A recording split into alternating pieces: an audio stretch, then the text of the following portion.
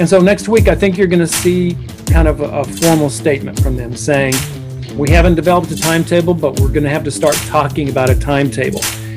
And just those words coming from the Fed are going to cause mortgage rates to rise. I think we're going to start seeing that next week. So the question is this: how do most agents find the secrets to succeed in today's competitive real estate market, especially when the top agents are keeping those secrets to themselves? That's the question, and this podcast will give you the answer. Hi, I'm Aaron Amuchastegui, and welcome to Real Estate Rockstars.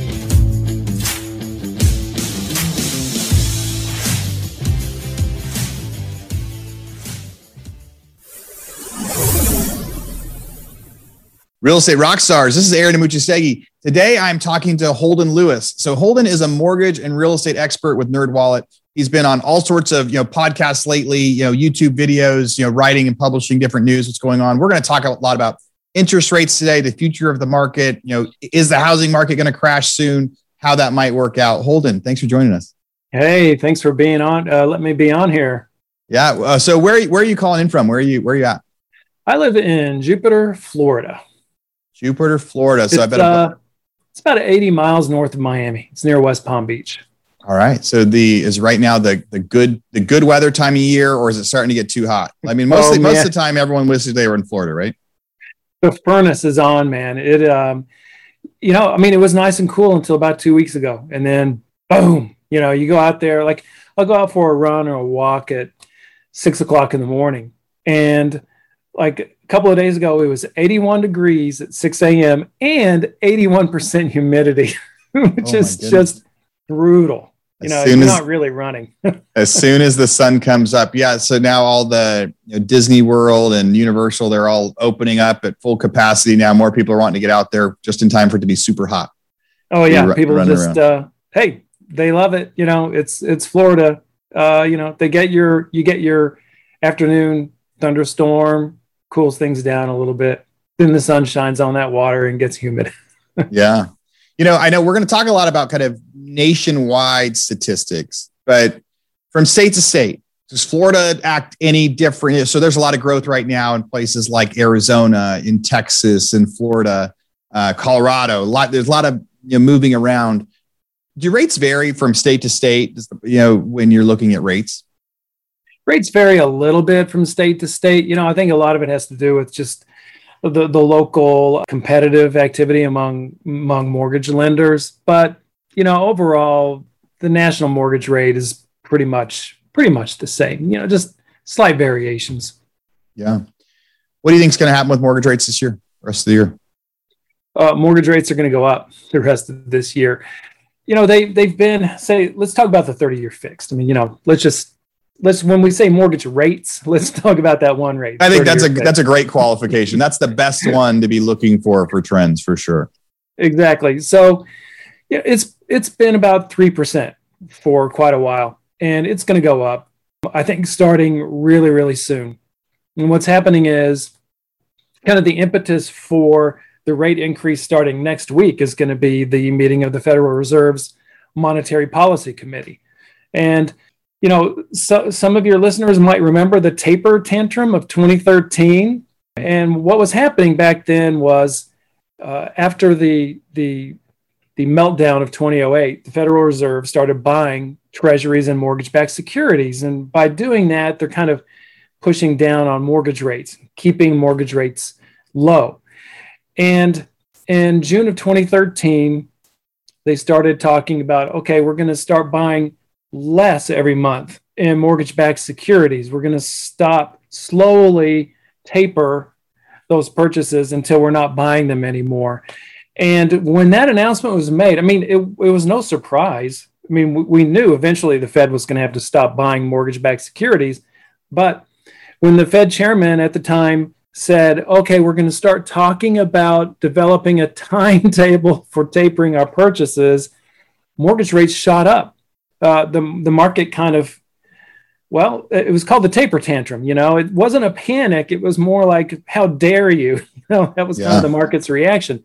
So since the pandemic started, the Fed has been buying billions of dollars every month of mortgage-backed securities. And they've been making some noise lately about how they need to start talking about tapering those purchases. And so next week, I think you're going to see kind of a formal statement from them saying, we haven't developed a timetable, but we're going to have to start talking about a timetable. And just those words coming from the Fed are going to cause mortgage rates to rise. I think we're going to start seeing that next week. You might see them go down from one week to another a little bit, but the overall trend is going to be up through the end of this year. So what can agents and buyers do right now? So if they know rates are going up next week, what action can they take, before those announcements? Is there anything they can do to hedge or any action they can take before that starts to happen? Well, the main thing that I think agents can do is inform the buyers. You look, this is going to happen. I mean, and inform sellers too, that affordability is going to start going down just a little bit. We have rising prices too. So, you gotta let the clients know, hey, you got to act pretty quickly here. There's no dallying.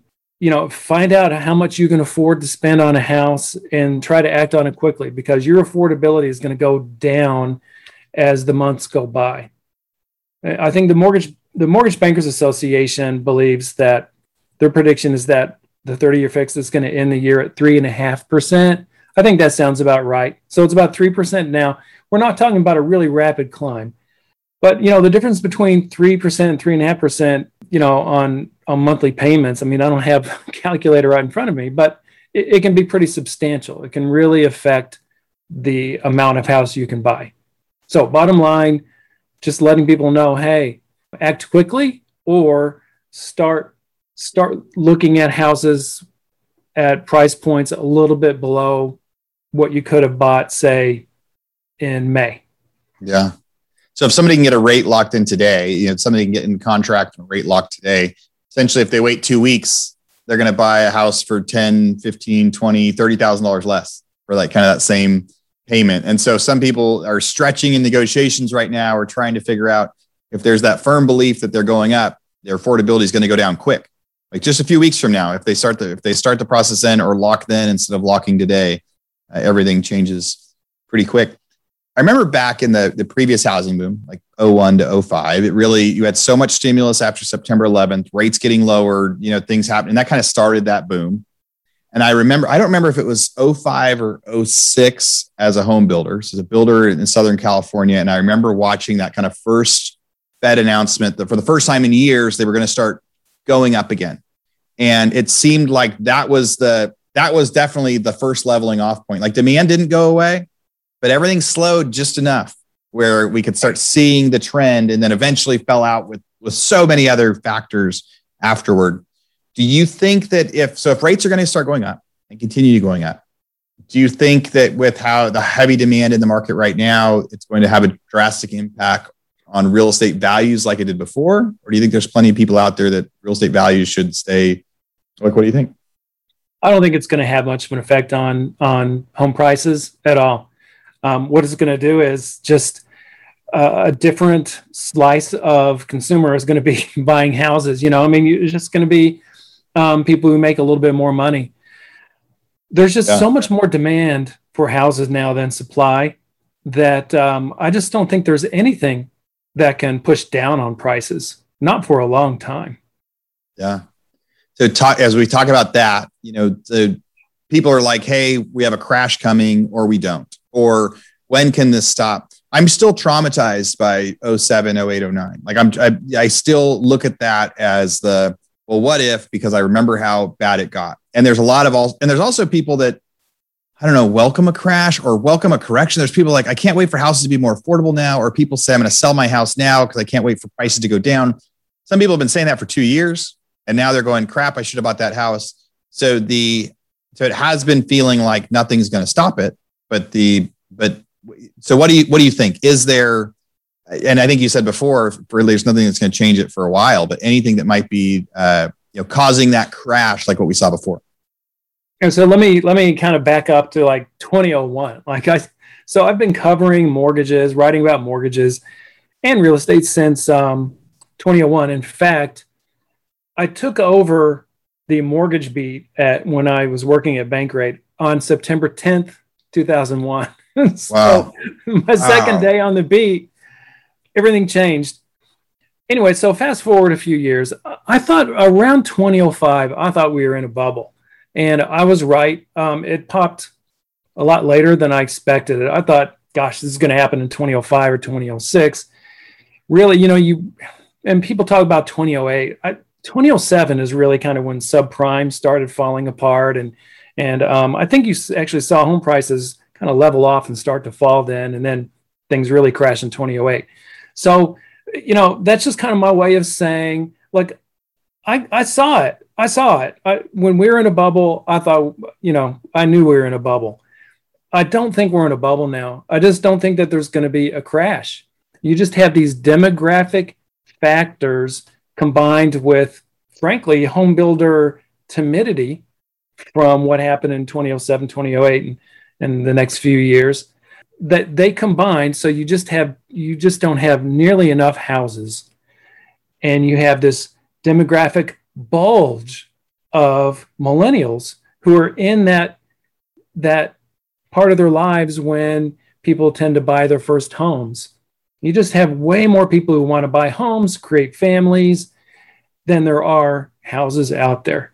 And with that, you're not going to have a crash. Plus, lending nowadays is just so much more responsible than it was back in 2005, 2006, and 2007. There's just no comparison.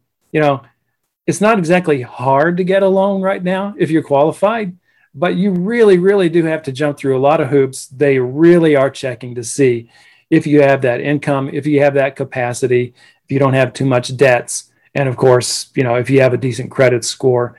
They weren't doing any of those things in 2006. And that's what really led to the crash. Real Estate Rockstars, this is a commercial break from our biggest podcast sponsor we have right now, RentRedi. It can be fun getting a new real estate deal, but it can be tough managing your properties after the fact, especially if you're long distance investing or trying to manage multiple properties by yourself. That's why we're here to tell you about RentRedi. RentRedi is a property management software that not only makes it easier to manage all your real estate deals from one platform, but they also have the best customer service support in the biz. They're an all-in-one app that lets you easily manage properties, collect rent, list units, screen tenants, sign leases, all from your phone or computer. Imagine all of your real estate doors right in your pocket. How awesome is that? The best part is it's so affordable, one flat price for everything. Unlimited properties, tenants, and support with a real live human. And I have to add in there, that's a new business model that not a lot of people are doing. There's like this freemium model where people say, hey, you can try this, but as soon as you grow, it's going to cost you a lot of money. Or they kind of punish you when you get too many emails on your list or too many comments. They aren't going to punish you when you grow. They're not going to charge you more when you get 10, 20, 30 rentals. They're going to charge you the same when you have 2 or 3 as they will when you have 50 or 60. So you have a nice fixed cost, all software, all in one place. Check it out, RentRedi, RentRedi.com. And if that's not enough, RentRedi is giving our listeners a special code you can use to get a whole year of RentRedi for just $54. Use code ROCKSTAR50, that's Rockstar50, and sign up for RentRedi's annual plan at RentRedi.com. Again, RentRedi.com with code Rockstar50 to get RentRedi for only $54.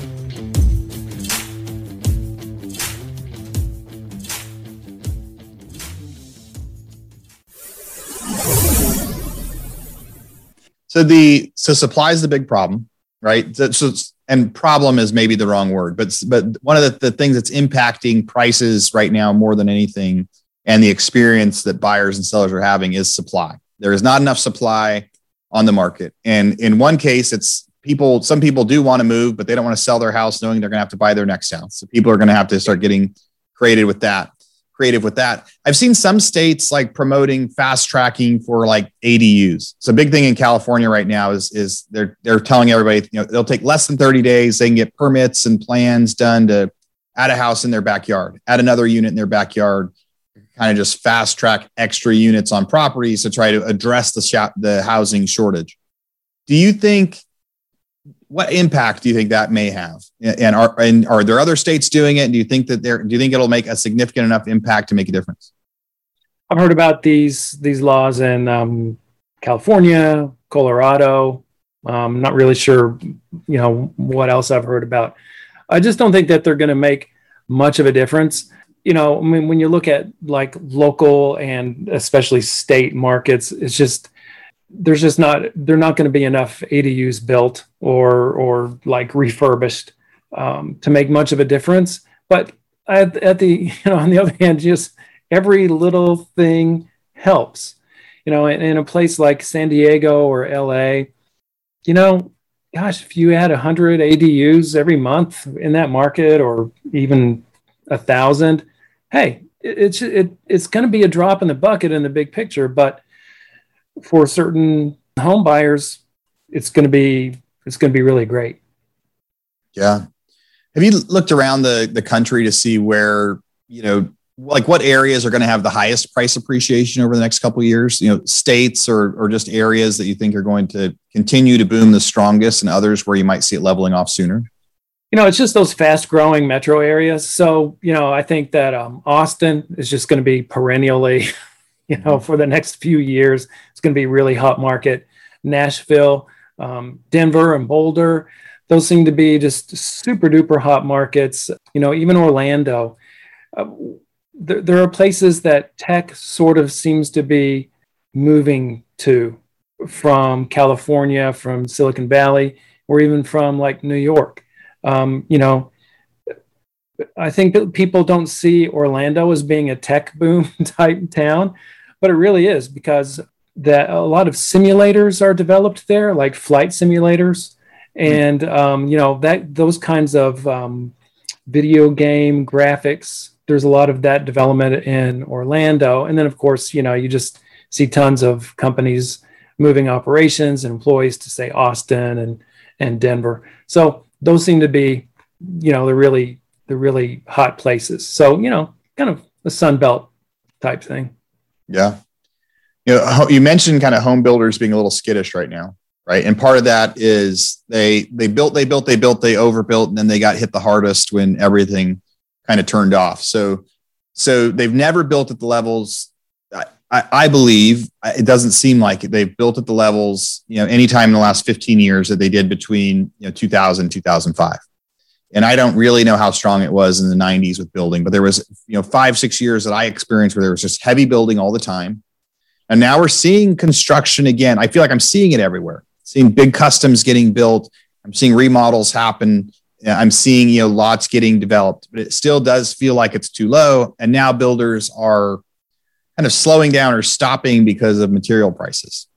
What do you think what do you think could happen to actually get them to start building at the right demand again? Do you think it's more controlled right now? Do you think there's a strategy in releasing stuff slow for profit margins? Will we ever see the building levels we saw back in 03, 04? Yeah, I think that we are going to see those building levels finally build up. It's not going to be this year. So much of it just has to do with materials, the availability of materials. Not only lumber, but you hear about this chip shortage that affects car sales. Well, those chips are also inside washing machines and dishwashers, and so appliances are kind of hard to come by. And so, that's part of the equation too. And just, builders are just, they're seeing so much intense demand, far greater than they can build.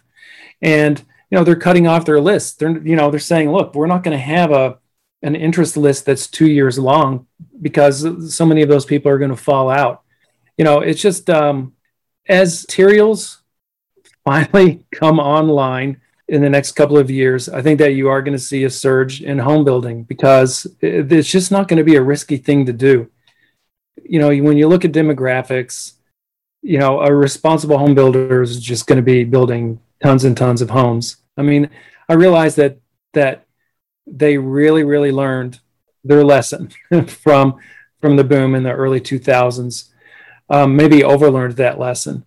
But I think that some rationality is going to start coming in, and they're just going to realize, look, we can basically sell as many houses as we can build.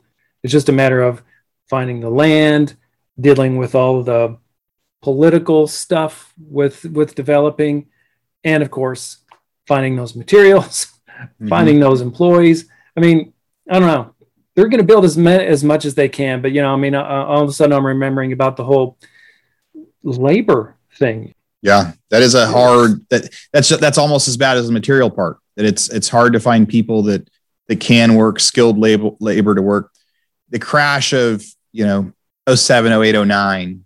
During that time, I was a home builder, and then so many of the workers got repurposed. When the years after that, anyone that was a very super skilled carpenter went back to school and got a job and got a new skill. And they don't have, one of the things the trades need is people kind of working up. They need apprentices that then become framers. They need people, and there's just less skilled labor, and the people entering that market, there isn't a great way to get people kind of qualified and experienced quickly anymore. You can try to bring back people who took some other kind of job. Maybe they're driving trucks and they were a skilled carpenter 10 years ago. Well, they're just not going to just come right back with those skills. So, and, I'm not sure I've really seen much of discussion about training people and getting people into apprenticeship programs, developing programs at community colleges. But I think a lot of attention and money needs to be thrown into those programs too. Yeah.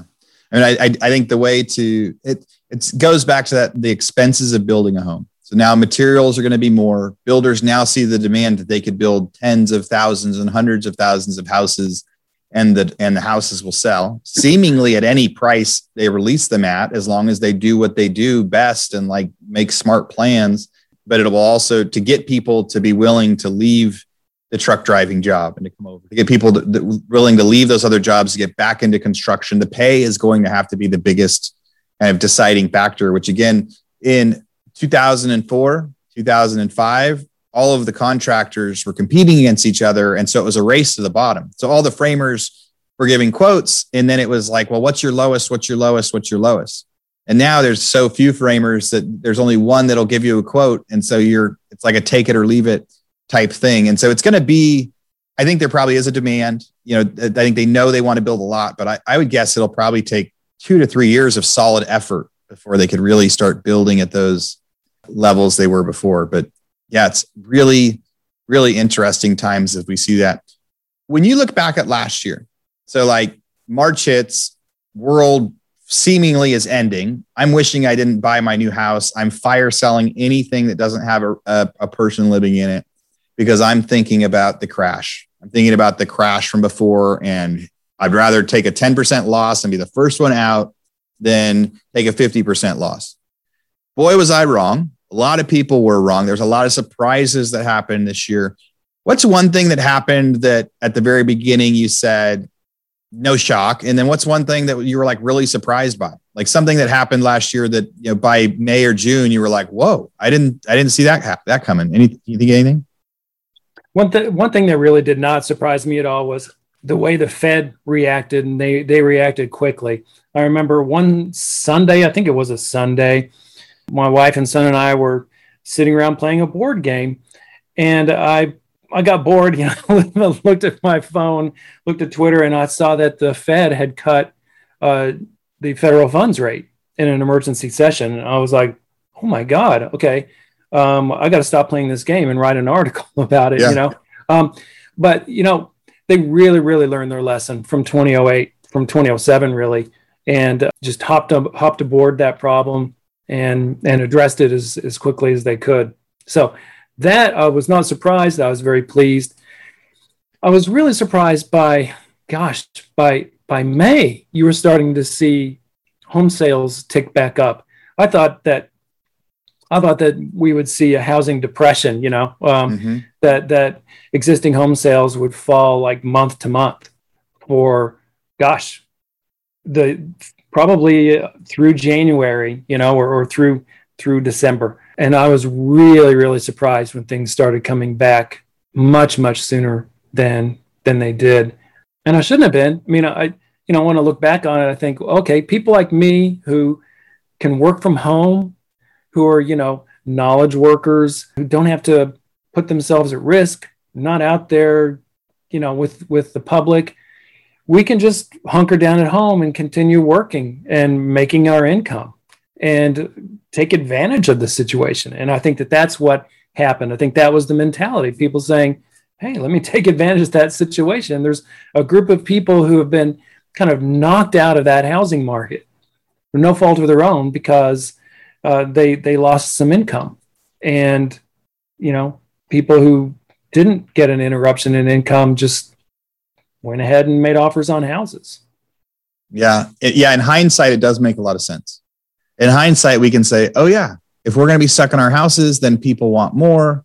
People now had no better things to do. It was an easy, like getting the loan paperwork done, getting everything done. People had plenty of time on their hands to be able to do it. They had plenty of time sitting in their house saying, I don't like this anymore, or I needed to do this now. And as rates were getting lowered. And one of the things we've talked about a lot is kind of the K-shaped recovery concept of the low rates were meant to help the people, to stimulate sales, right? That was one. But the goal isn't always to help the person buying their third or fourth house. It's mostly the goal is to help first-time home buyers.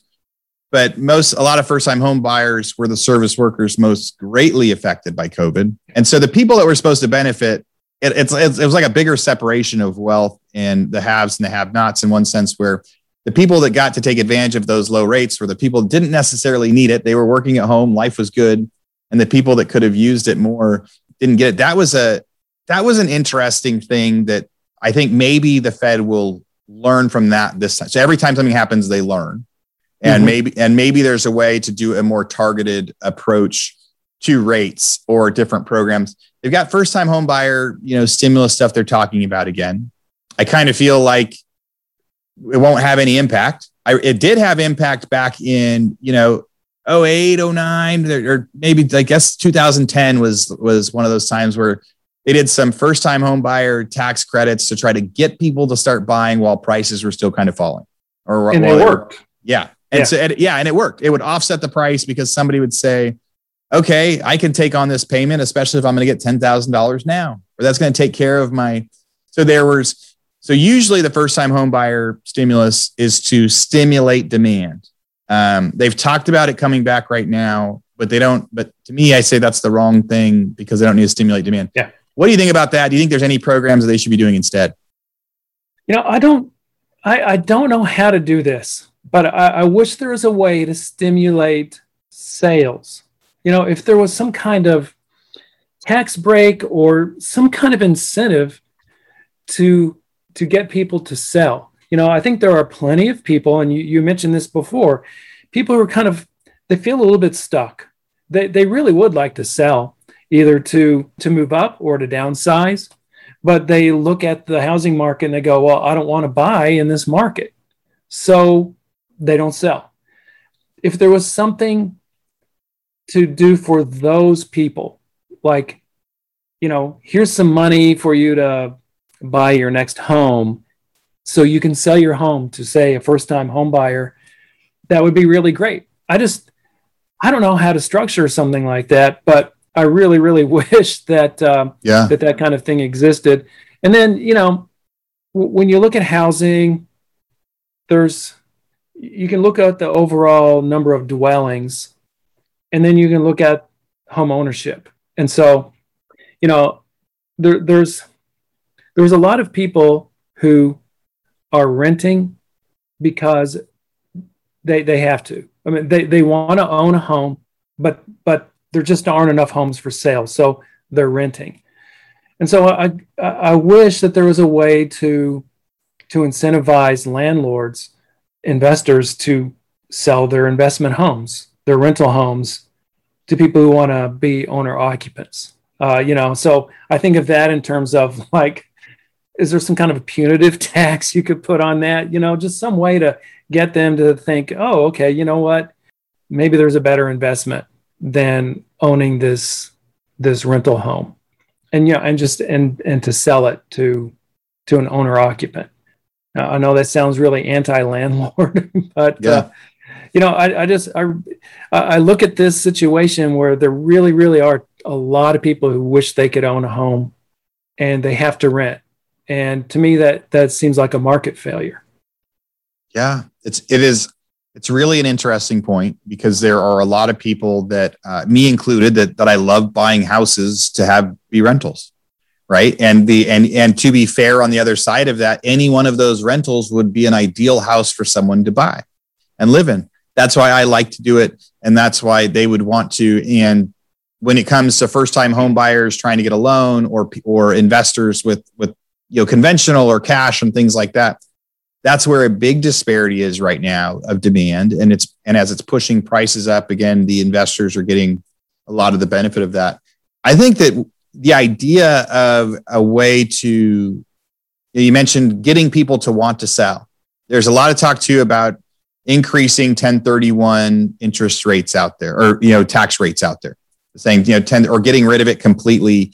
I think some sort of a one-time, hey, sometime if you sell your personal residence in the next 6 months, you don't pay income tax on the gain, something like that. A one-time short-term something, just for the house you live in, could get a lot of people to be willing to do that. Or it could be for like 2 houses. So any person could do it for 2 houses. Maybe that gets the investor, to sell the house. If you have a house you've owned for more than a year, and you sell it, it's in the next 6 months, you're not going to have to pay taxes on that gain. Something like that could probably do a temporary stimulus that the first-time home buyer stimulus of, I want to say 2010, 2009, that the intent of that was to get the market kind of flow and give it a jump start. I could see something like that doing a jump start right now for at least supply to get a little bit more out there for a few months, to change it around. It's really taxes and money, makes a big impact.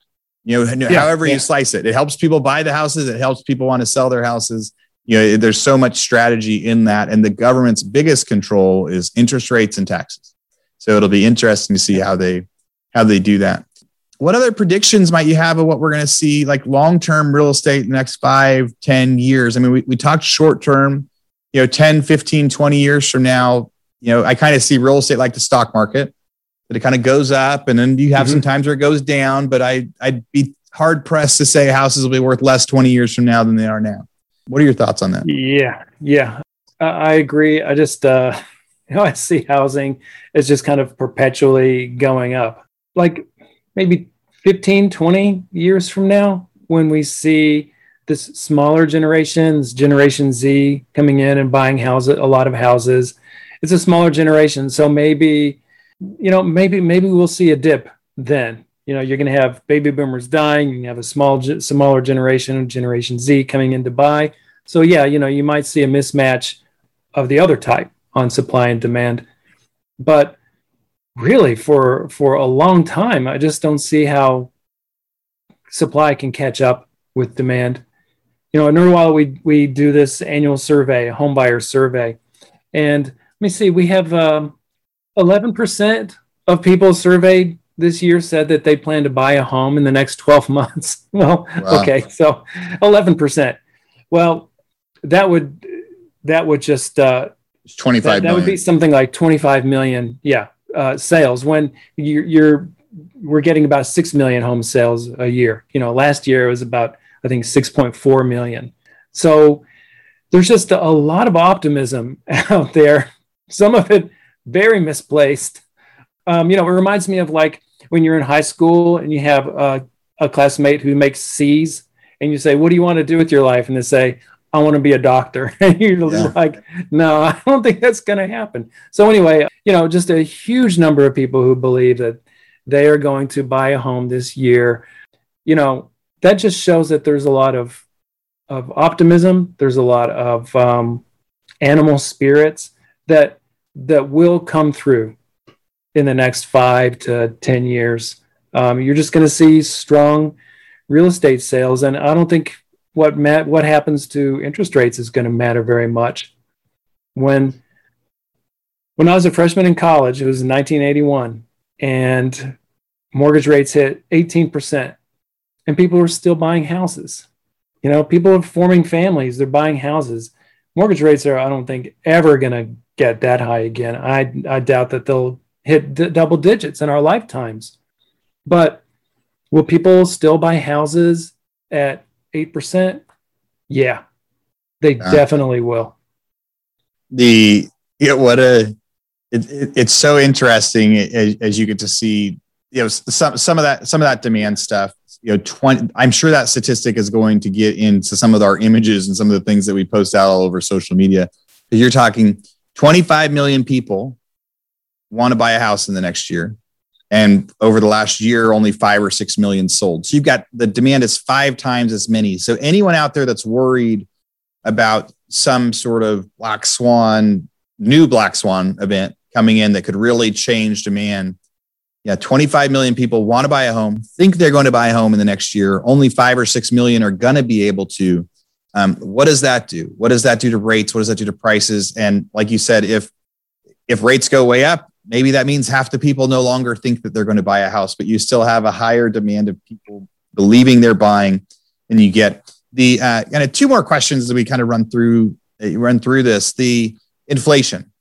What do you think about inflation? Is it happening? Is it not happening? Is it short term? Is it long term? A lot of money has been printed in the last year.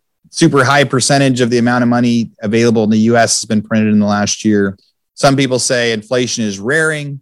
I just saw an article that said China is now in like deflation already, over the last year. So trying to figure out, is inflation really going to be a thing or not? Technology brings it down. Demand brings stuff up. What are your thoughts? Does it affect real estate? You know much about it? My guess is that this is a transitory thing. I think the Federal Reserve thinks that it's transitory too.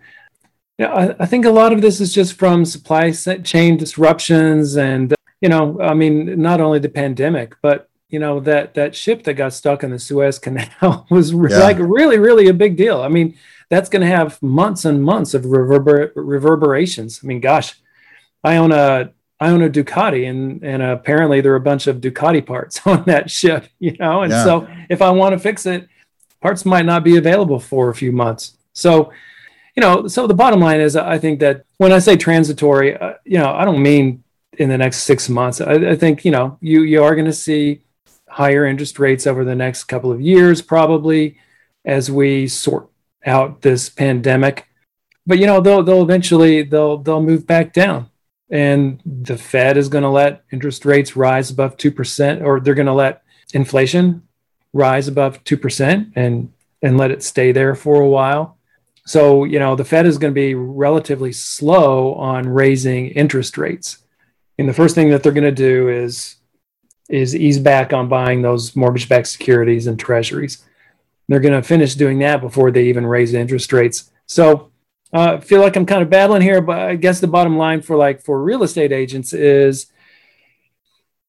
interest rates are going to go higher this year. The 30-year fixed probably in the year around 3.5%. Will it hit 4% in 2022? I mean, I kind of doubt it. I just don't think that you're going to see that much of an effect on home sales. You are going to see that effect on affordability, but like we were talking about, if the demand for homes is 5 times the supply, you're going to see that top 20%, or they're going to be able to buy homes no matter what happens to interest rates, and they're going to be able to withstand higher prices. Yeah. What a time. How about foreclosures? So beginning of this, foreclosures got put on hold. We started looking like, in Texas, we track a lot of foreclosure statistics. There was 6,000 a month that were scheduled on a normal month. Now there's 1,500 scheduled a month. So for a long time, we were creating this kind of shadow inventory in our head that said, hey, there should be 60,000 that are going to be scheduled. Now they haven't sold yet. We went back and looked at a lot of the ones that were posted last May, June, and July on hold. They're still owned by the same people that were in default. So in one sense, there still is a shadow inventory of that, but prices have gone up. People have been adjusted. Do you think we're going to see any major foreclosure impacts over the next 6, 9, 12 months? I don't think we're going to see much impact from foreclosures. And the reason is higher home values. Those folks who were in trouble before the pandemic or got in trouble during the pandemic and aren't going to be able to catch up, they're going to have to sell their homes. But they've been given they've been given time, with these moratoriums, they're given time to sell their homes, and the values have gone up. So they're going to be able to sell it for more than they owe. So there's really not much reason for foreclosure if you can sell the house for more than you owe on it. Yeah. Yeah. That's the bet. The equity has offset a lot of things. And during that time, prices have gone up faster than penalty payments, right? Then, when people are getting behind, and a lot of those penalties have been taken away. Well, I mean, when you look back at like what happened after 2008, yeah, people couldn't afford the mortgages. They lost their jobs, or, they had subprime and they were just bad credit risks anyway. And, loans aren't being done that way anymore. At the same time, home values dropped. And so, folks owed more than the homes were worth. And so they had to go into foreclosure or short sale. So, for people who kind of weren't really around at the time, that's an explanation of the difference between then and now. Home values were going down, so people were stuck owing more than they owed, so they went into foreclosure. Now, look, if you can't afford to pay your mortgage, but the house is worth $100,000 more than you owe on it, well, you're just going to fix it up and sell it. Yeah, that's and it's a big piggy bank. You got to fix it, you got to sell it, and you not only get rid of the problem of it, you have more money in the bank afterward. Holden, I appreciate you coming on here today and just making some predictions with me, just taking some guesses. I know there's so many times, and all you listeners have heard it, there's plenty of people that say, well, I don't necessarily want to make any predictions on this, but this is the stuff that I love doing. I'm fascinated with. I'm sure some of our listeners are going to want to reach out to you. They're going to want to see more of what you're doing. What's the best way that they can see more of the stuff you're doing, reach out to you for questions, or just follow along on some of your other articles or podcasts that you're on? Best place is to follow me on Twitter at Holden L. All right. Twitter at Holden L. Again, Holden Lewis. He's a real estate and mortgage expert from NerdWallet. Holden, thanks for coming on the show today. And Real Estate Rockstars, thanks for listening. Hey, thanks, Aaron. All right, Real Estate Rockstars. This is Aaron Amuchastegui jumping in again to thank you for listening to the show. Hopefully you guys loved listening to that one. And I want to make sure that you know about all of the extra resources that we have. And also, we need your help. They say podcasts are free. You get to listen to podcasts for free. But what is the cost of that podcast? I would say if I could beg you to pay anything for that podcast, I would say the cost of the podcast is going and giving a review.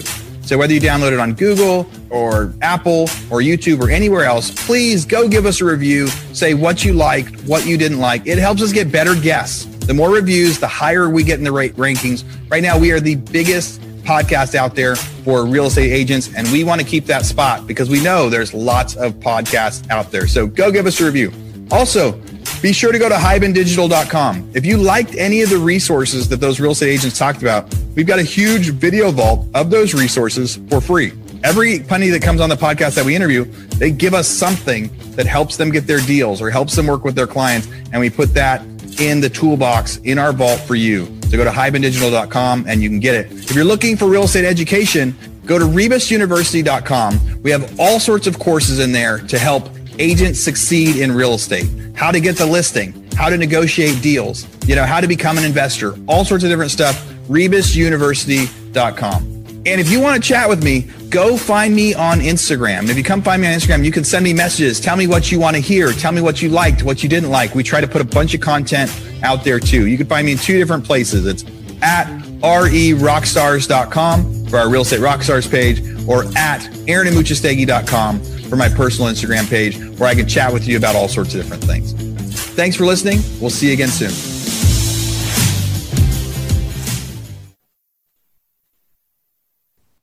This podcast is a part of the C-Suite Radio Network.